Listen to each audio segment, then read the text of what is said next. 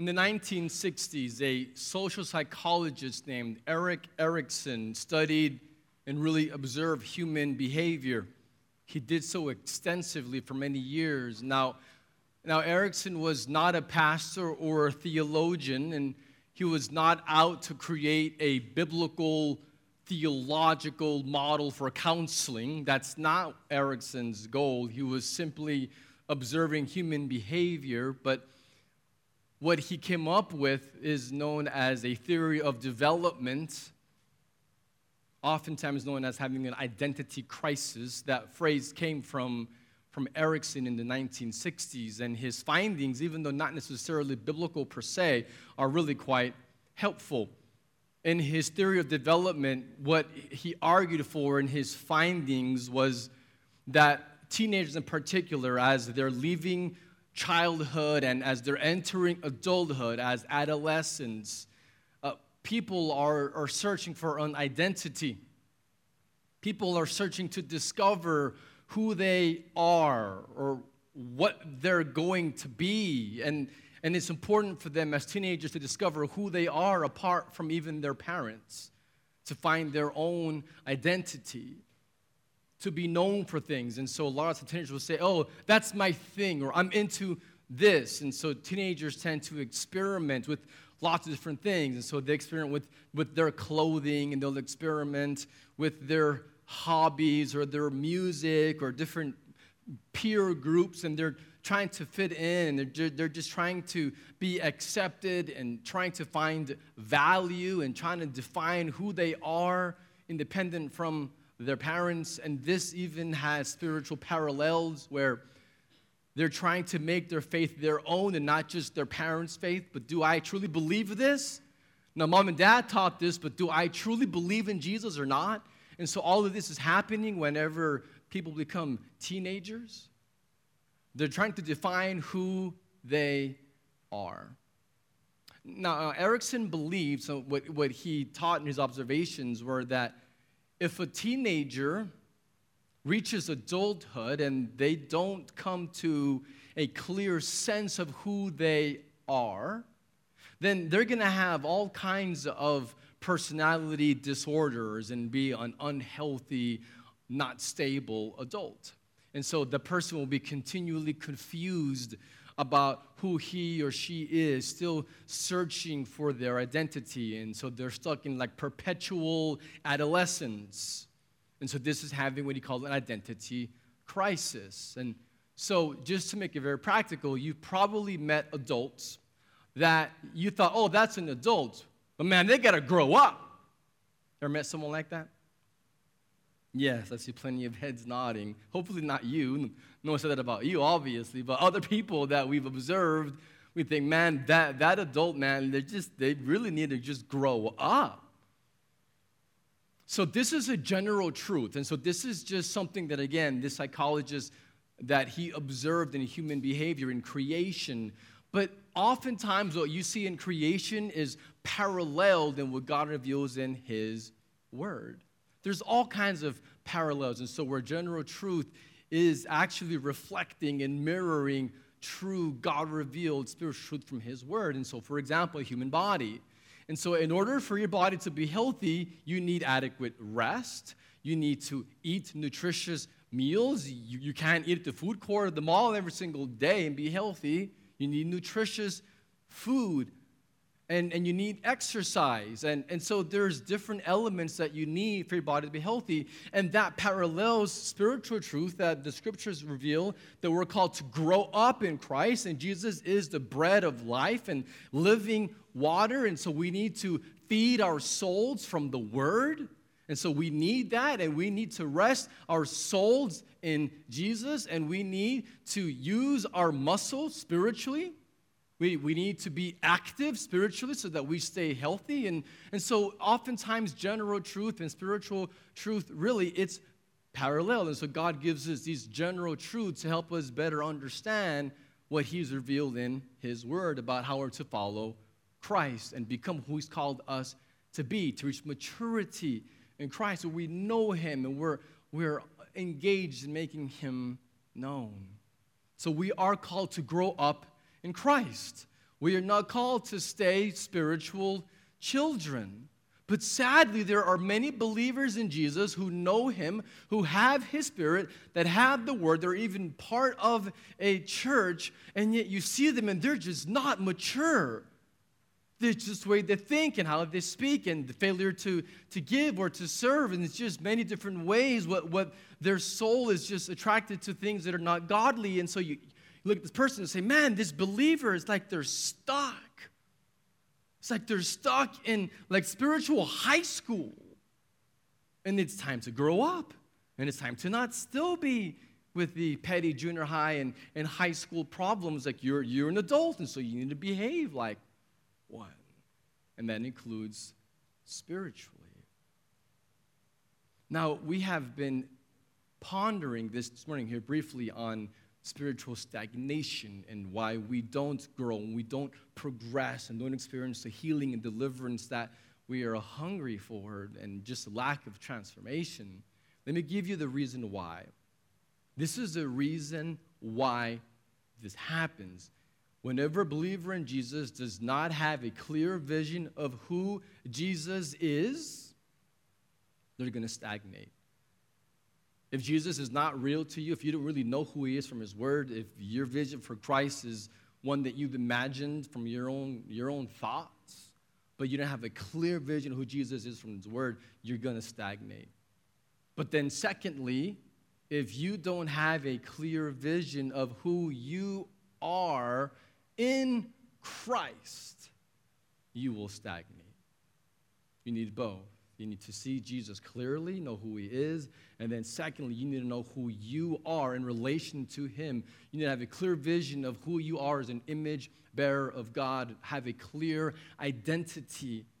This is foundational for us as followers of Jesus. And if you don't have both of these, clear who Jesus is and who you are in Christ, then you're going to just wander, and you're going to just exist. Instead of truly living a life that's passionate and on fire for Christ, that's full of meaning and purpose and mission, that won't happen. You would just kind of get through and just survive and exist in life. So it really breaks my heart when I see believers that aren't on fire, that have grown cold towards Jesus. And so what we need is a fresh vision of who Jesus is and who we are in Christ, and which is why we've been asking the question here, or this series on who is Jesus.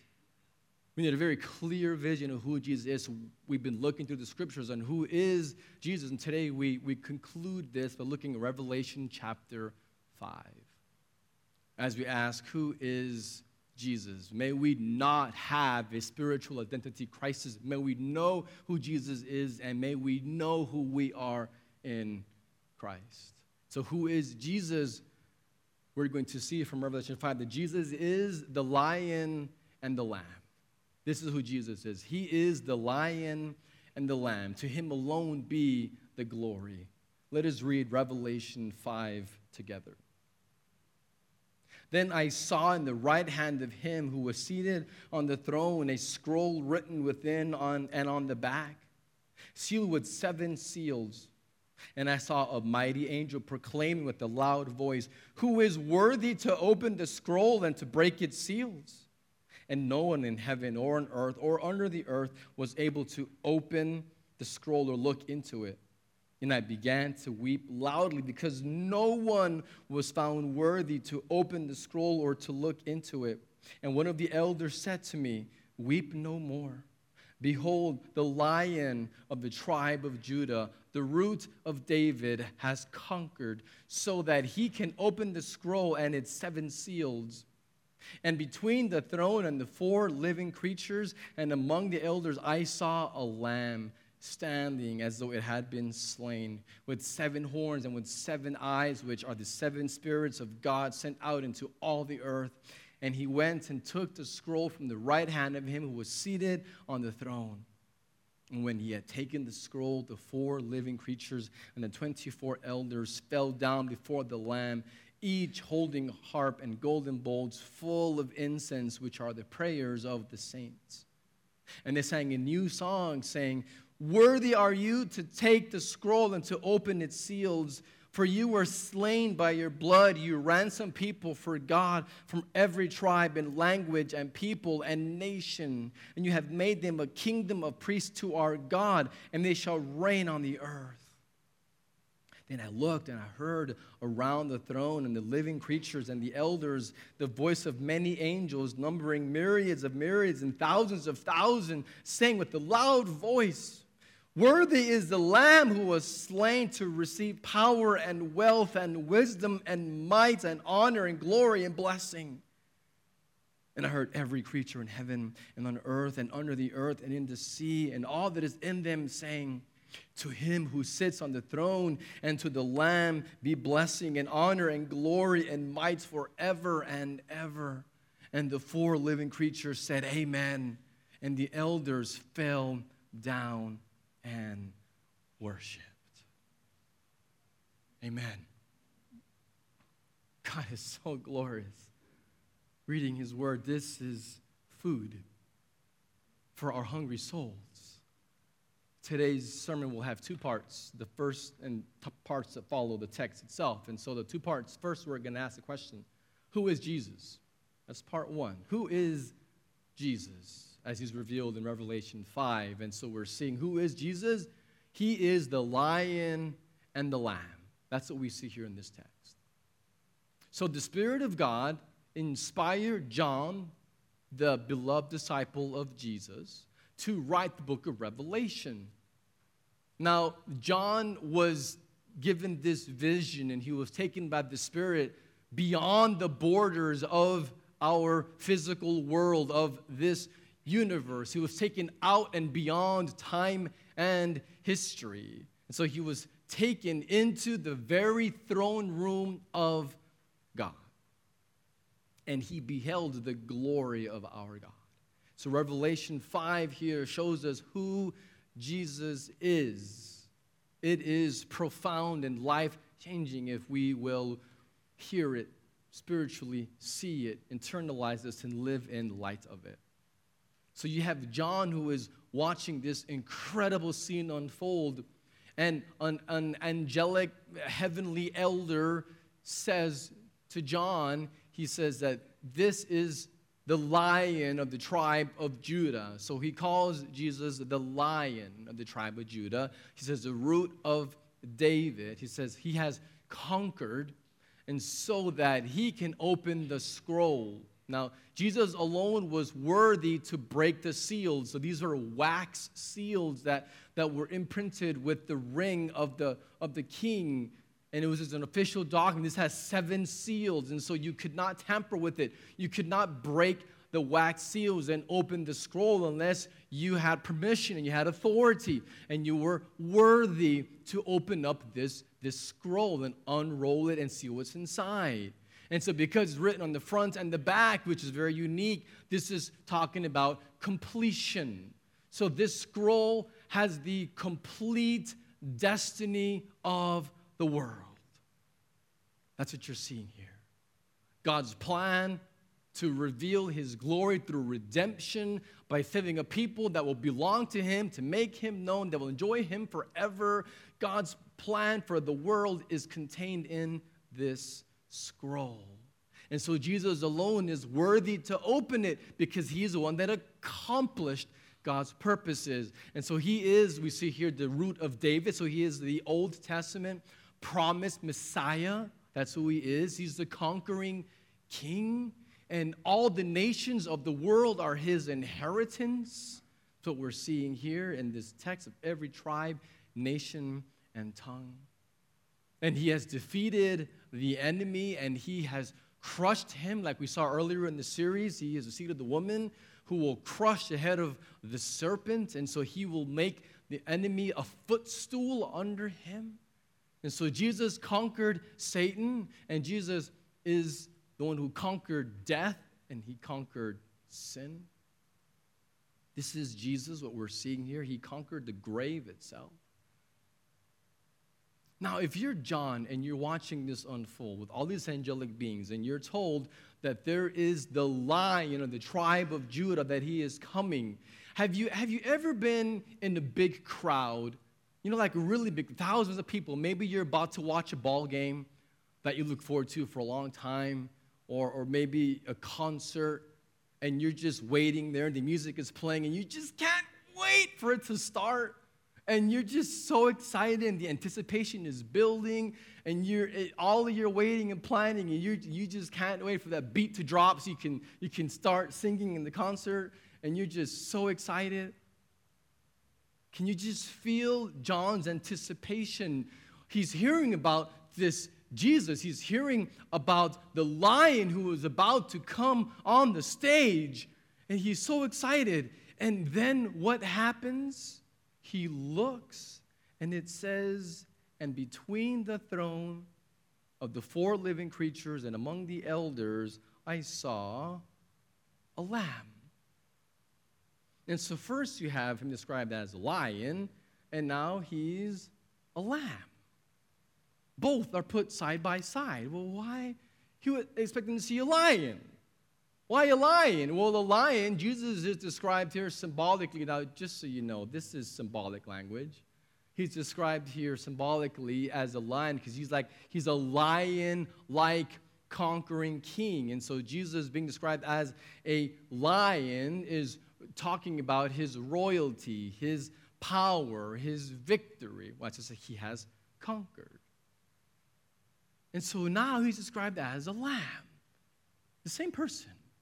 As a conquering lion-like king, but now as a lamb. But he's not just a lamb. When Jesus finally comes out, it says that he's a lamb. Behind the curtain, he comes out. And what you see is a lamb, he says, who looks as though he was slain. And so this lamb, it says, that had been slain. So it's not just a lamb, but it's a dead-looking lamb. You think, well, that doesn't sound very glorious to me. That sounds kind of gross. And not only that, but then it says that he has 7 horns and 7 eyes and 7 spirits of God. Now, when I read it earlier, how many thought, man, that's just weird? Now, don't raise your hands. But I see enough smiles or don't deny it. Some of you thought, man, this is just weird. Like, what is this? Lamb who was slain with 7 eyes and 7 horns. And again, this is not literal language. It's describing Jesus with metaphorical, symbolic language. It's describing who Jesus is, describing his infinite perfections, his stunning glory. So when you see Jesus here described as a lion, it points to his victory, his power, his royalty.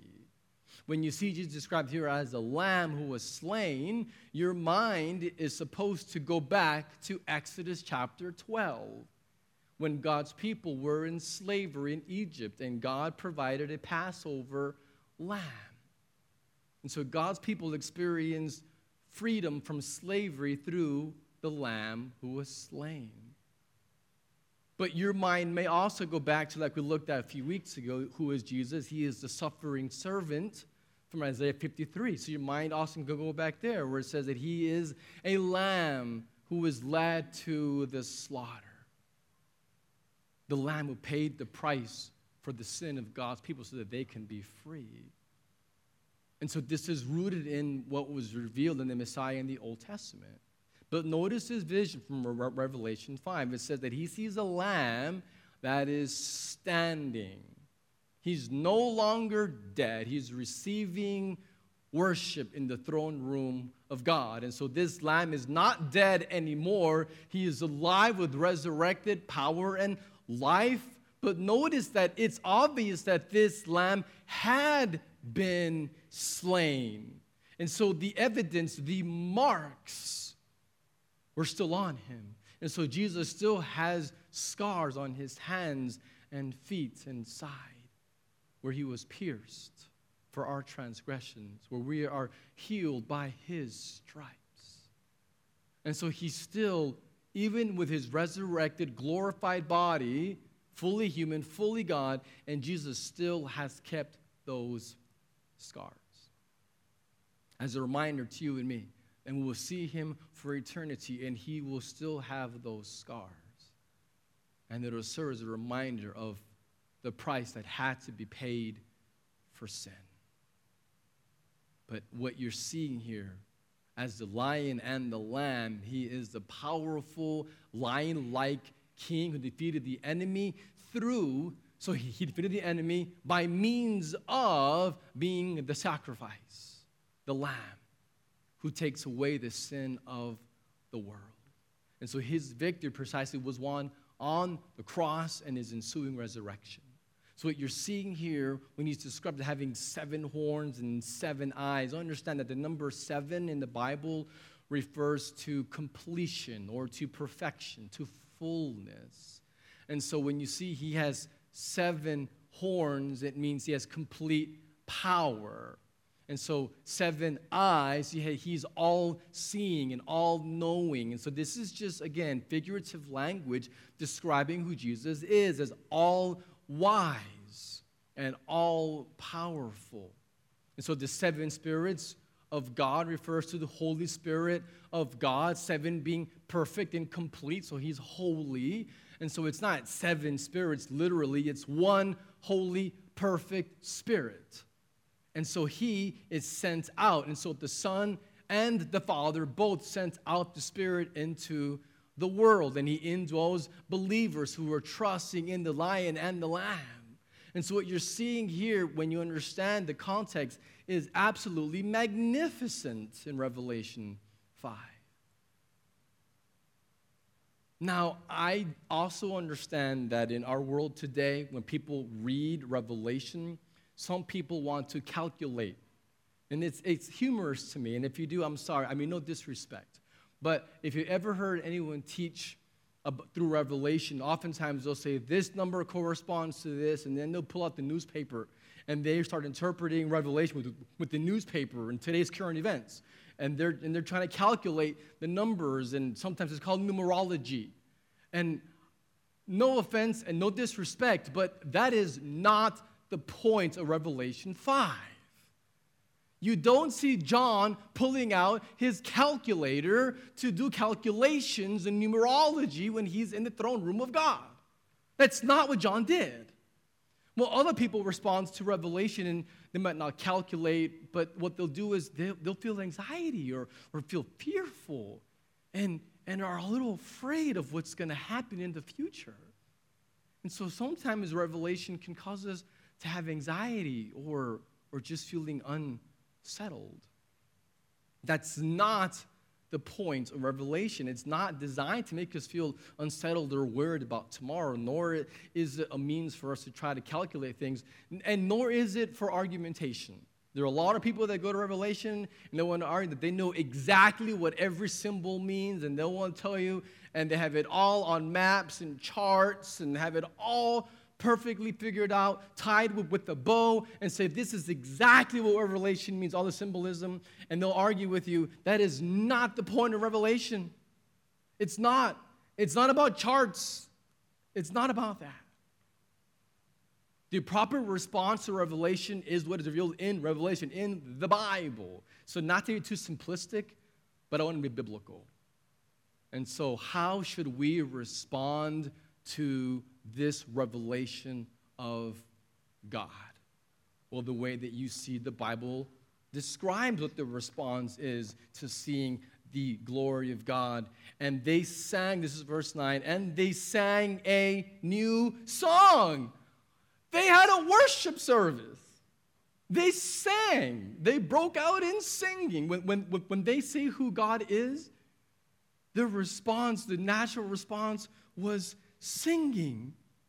Worthy are you to take the scroll and open its seals, for you were slain, and by your blood you ransomed people for God from every tribe and language and people and nation, and have made them a kingdom of priests to our God, and they shall reign on the earth. Worship. The point of God revealing who He is to us so that we can worship Him. That's what we do. We break out in song. We worship Him. Verses 13 and 14 at the end, and it says, to Him who sits on the throne and to the Lamb be blessing and honor and glory and might forever and ever. In verse 14, this is the response. And the 4 living creatures said, Amen. And the elders fell down and worshiped. We fall down before our God with our face planted on the ground, shielding our eyes from the splendor and majesty of God. We worship. Other times we stand in His presence with our hands lifted high, just praising Him, feeling His Spirit at work in and through us, experiencing presence with God's people. This is a response of seeing who God is. You know, there are times when I'll be sitting in a coffee shop and I'll have my headphones on. I'm listening to music that just stirs my soul, and it's singing a song to God. And sometimes it's kind of weird because I'll be sitting in Costa and Barbados Shark Mall, and I want to just raise my hands and just praise Jesus. But then there's Emiratis that are smoking their shisha, yes, in the mall. They're right there next to me, and they're thinking, well, what's wrong with that guy? Or sometimes I'll be driving, and I have to be careful because you can't lift your hands when you're driving, because you'll see Jesus very soon, living here in particular.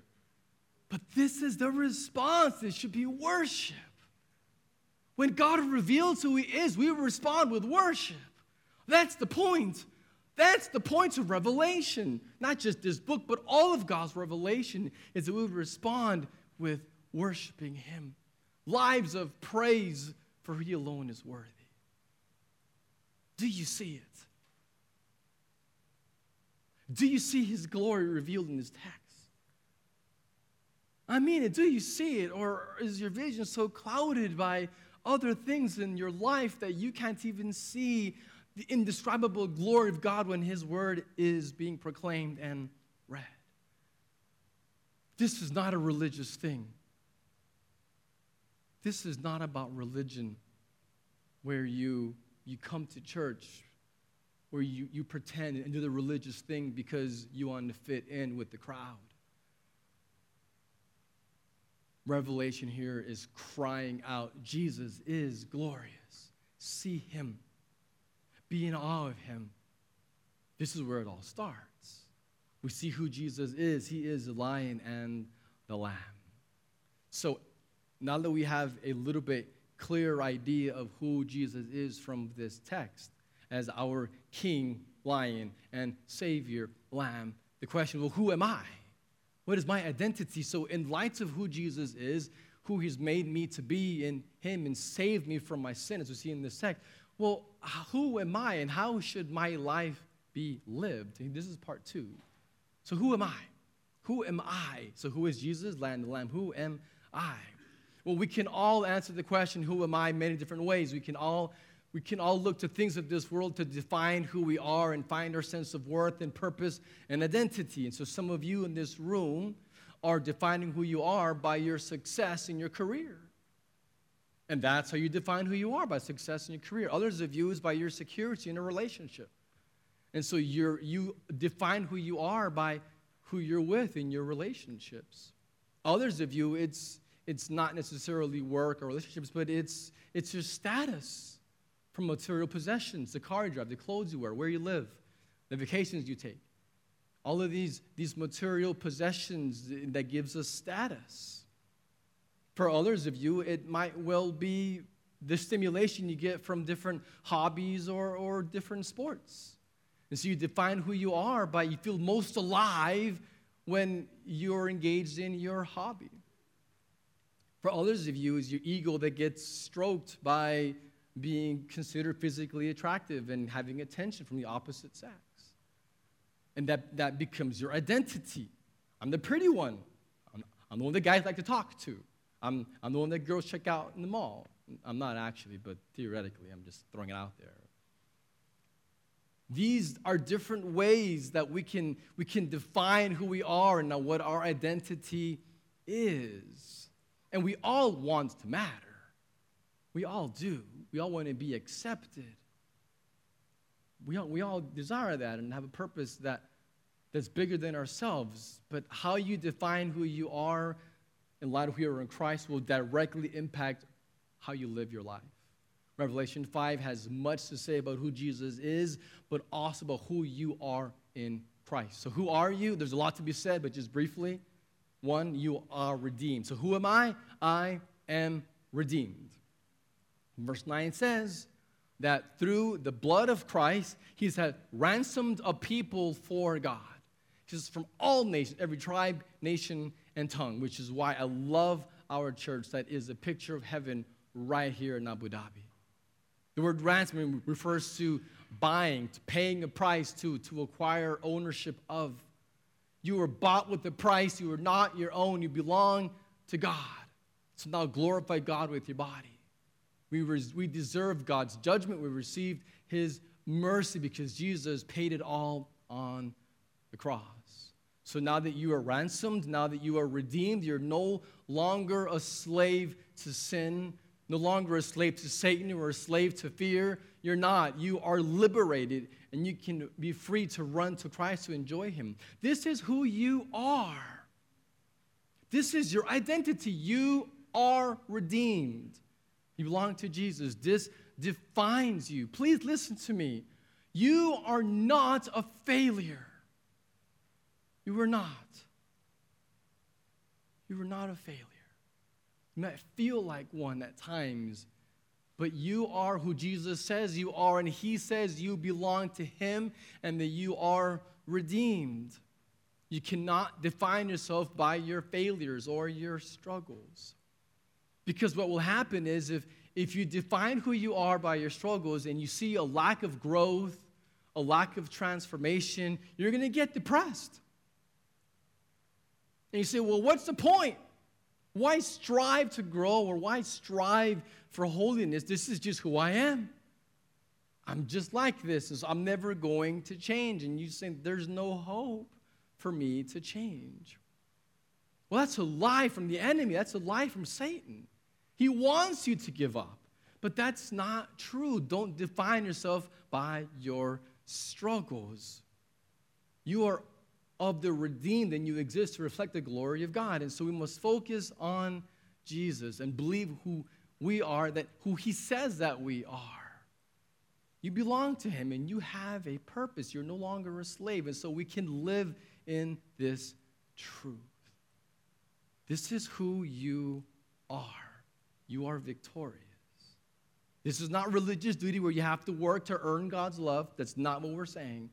That's just depressing because we can never do enough to earn God's love. We're talking about here the fact that you already are loved. You already have been saved. You already have his Spirit and declared righteous. And so you are simply living your identity.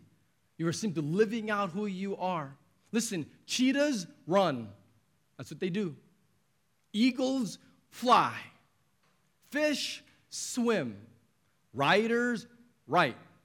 Artists draw. That's what they do. They just do it. The redeemed grow. The ransomed reflect the glory of God. The children of God, the Father, love their Father. It's who you are. This is your identity. You walk in it. This is not trying to be who you're not. This is being who you are. Be who you are. Remember who you are in Christ. This changes everything. Being of the redeemed. Second, who am I? I'm a priest. I'm of the redeemed, but I'm a priest. Verse 10 says that he has made us priests to our God. And so due to Christ's work on the cross, you now have his Spirit. You are the temple of the Holy Spirit. He lives literally in you. And so before God, you can experience the presence of God at any moment because he is right there with you and in you. As a priest, what they did in the Old Testament was they worked in the temple. Well, now you are the temple. And so you serve God with your temple, with your body. Who you are is the sacrifice before God. Service to God. And so this is what we do as priests. We have God's presence and we serve him. We have been called for a purpose. And so you've been saved to serve. You've received mercy for the mission. But the problem is that we can get down on ourselves and we compare and say, well, I'm not him. Well, I'm not as good as her. And by the way, just so you know, Pastors are so guilty of this. Oh my goodness. Because we go on YouTube and we see other pastors who preach better than us and have really big, impressive churches and have millions of followers on their Facebook. And we think, well, that pastor, man, he's so gifted and he can do so much for God, but I'm not him. Psh, I'm worthless. And we compare. And we feel like we can't contribute. And God can never use us. Are you serious? You are a priest before God. You have the Holy Spirit of the living God in you, and He empowers you to accomplish His purposes, whatever He has called you to do. You have worth, and you are called before God to be a priest, to make Him known. And so don't compare. Just be you. Just be you. Who you are, how God has made you is great. And before God, what is big and what is small? I mean, really, what is the measurement here? It's faithfulness before God, enjoying Him and making Him known. Pastors can be so insecure, and I'm just being honest, not just me. This is a phenomenon. This is just across the board. Why? Because you're the one up front who is sharing God's word, and on any given day, people can say, oh, great sermon. And then on that day, you feel like, oh, I have God's presence. God loves me. I love being a pastor. But then other days, you get quite the opposite. There's no applause. No one says good job. And you think, man, I just bombed on Friday morning. And you just want to go crawl into your bed and just not even come out till next week. But you have to because they're waiting for you to come out again the next week. And this insecurity, I'll be honest, has at times in my life just eaten me alive. And it's paralyzing. It is absolutely paralyzing. And you make poor decisions. And the key here is realizing who I am in Christ. That gives me great confidence. I don't have to be someone else. I have to just be me. And you have to just be you. And if you're being you before God, He's going to use you in amazing and powerful ways. As small as you might think it is, it's not small. Greeting a visitor when they walk in, not small. Whatever it is that you're doing for the kingdom is eternal. And as you heard last week with my announcement with God moving Mohammed back to the U.S. in a few months, as we're searching for a new pastor now, what I can tell you is that this church will need more people to embrace their calling as priests before God and to use their gifting and to not crumble under the pressure, but to trust God that He has a purpose and a plan for you. And you are redeemed and you are a priest before God. Who am I? Next, you are a worshiper. I am a worshiper. That's what you see here in Revelation 5. It ends with people of every tribe, nation, and tongue. And you see it again in chapter 7, where you see more of the redeemed praising God together, falling on their faces, wearing the white robes. That's going to be us one day. We are worshipers. This is my identity. I am a worshiper. I'm a worshiper of Jesus, and if you trust Him as your Savior, then you are a worshiper of Jesus as well. And so when we bow down before an idol and find our worth and joy and meaning through an idol, we're not living our identity. That's going to create a crisis. That's going to sabotage who God's calling you to be. And so we must not bow down before an idol. We must not give our hearts to sin and to idols. We must give our hearts to Jesus. That is your identity. That's joy and meaning and purpose. All that God wants for you is wrapped up in you being a worshiper of the King, the Lamb, the Lion who has overcome. This is who we are. So your identity is not about you. It's not about me. Our identity is about the glory of God. That's what our identity is about. Bowing down. And when we're worshiping Jesus, what happens is our hearts are stirred to reach those that don't know Him, that are not worshiping Him. So do you know Jesus today? I don't take that for granted. Just because you're here on a Friday does not necessarily mean that you have repented of your sins and are trusting alone in Jesus to save you.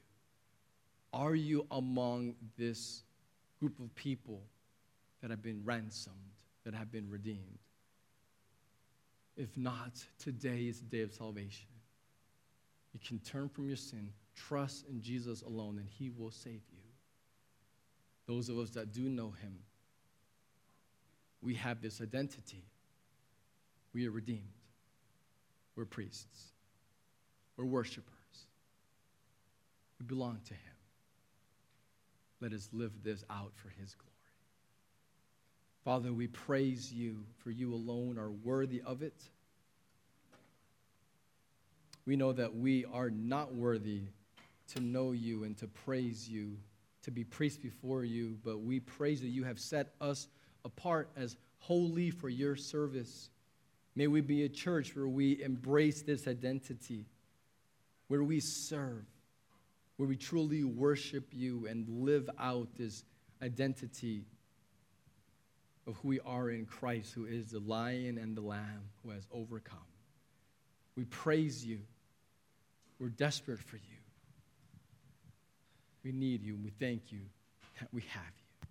We pray in the name of Jesus.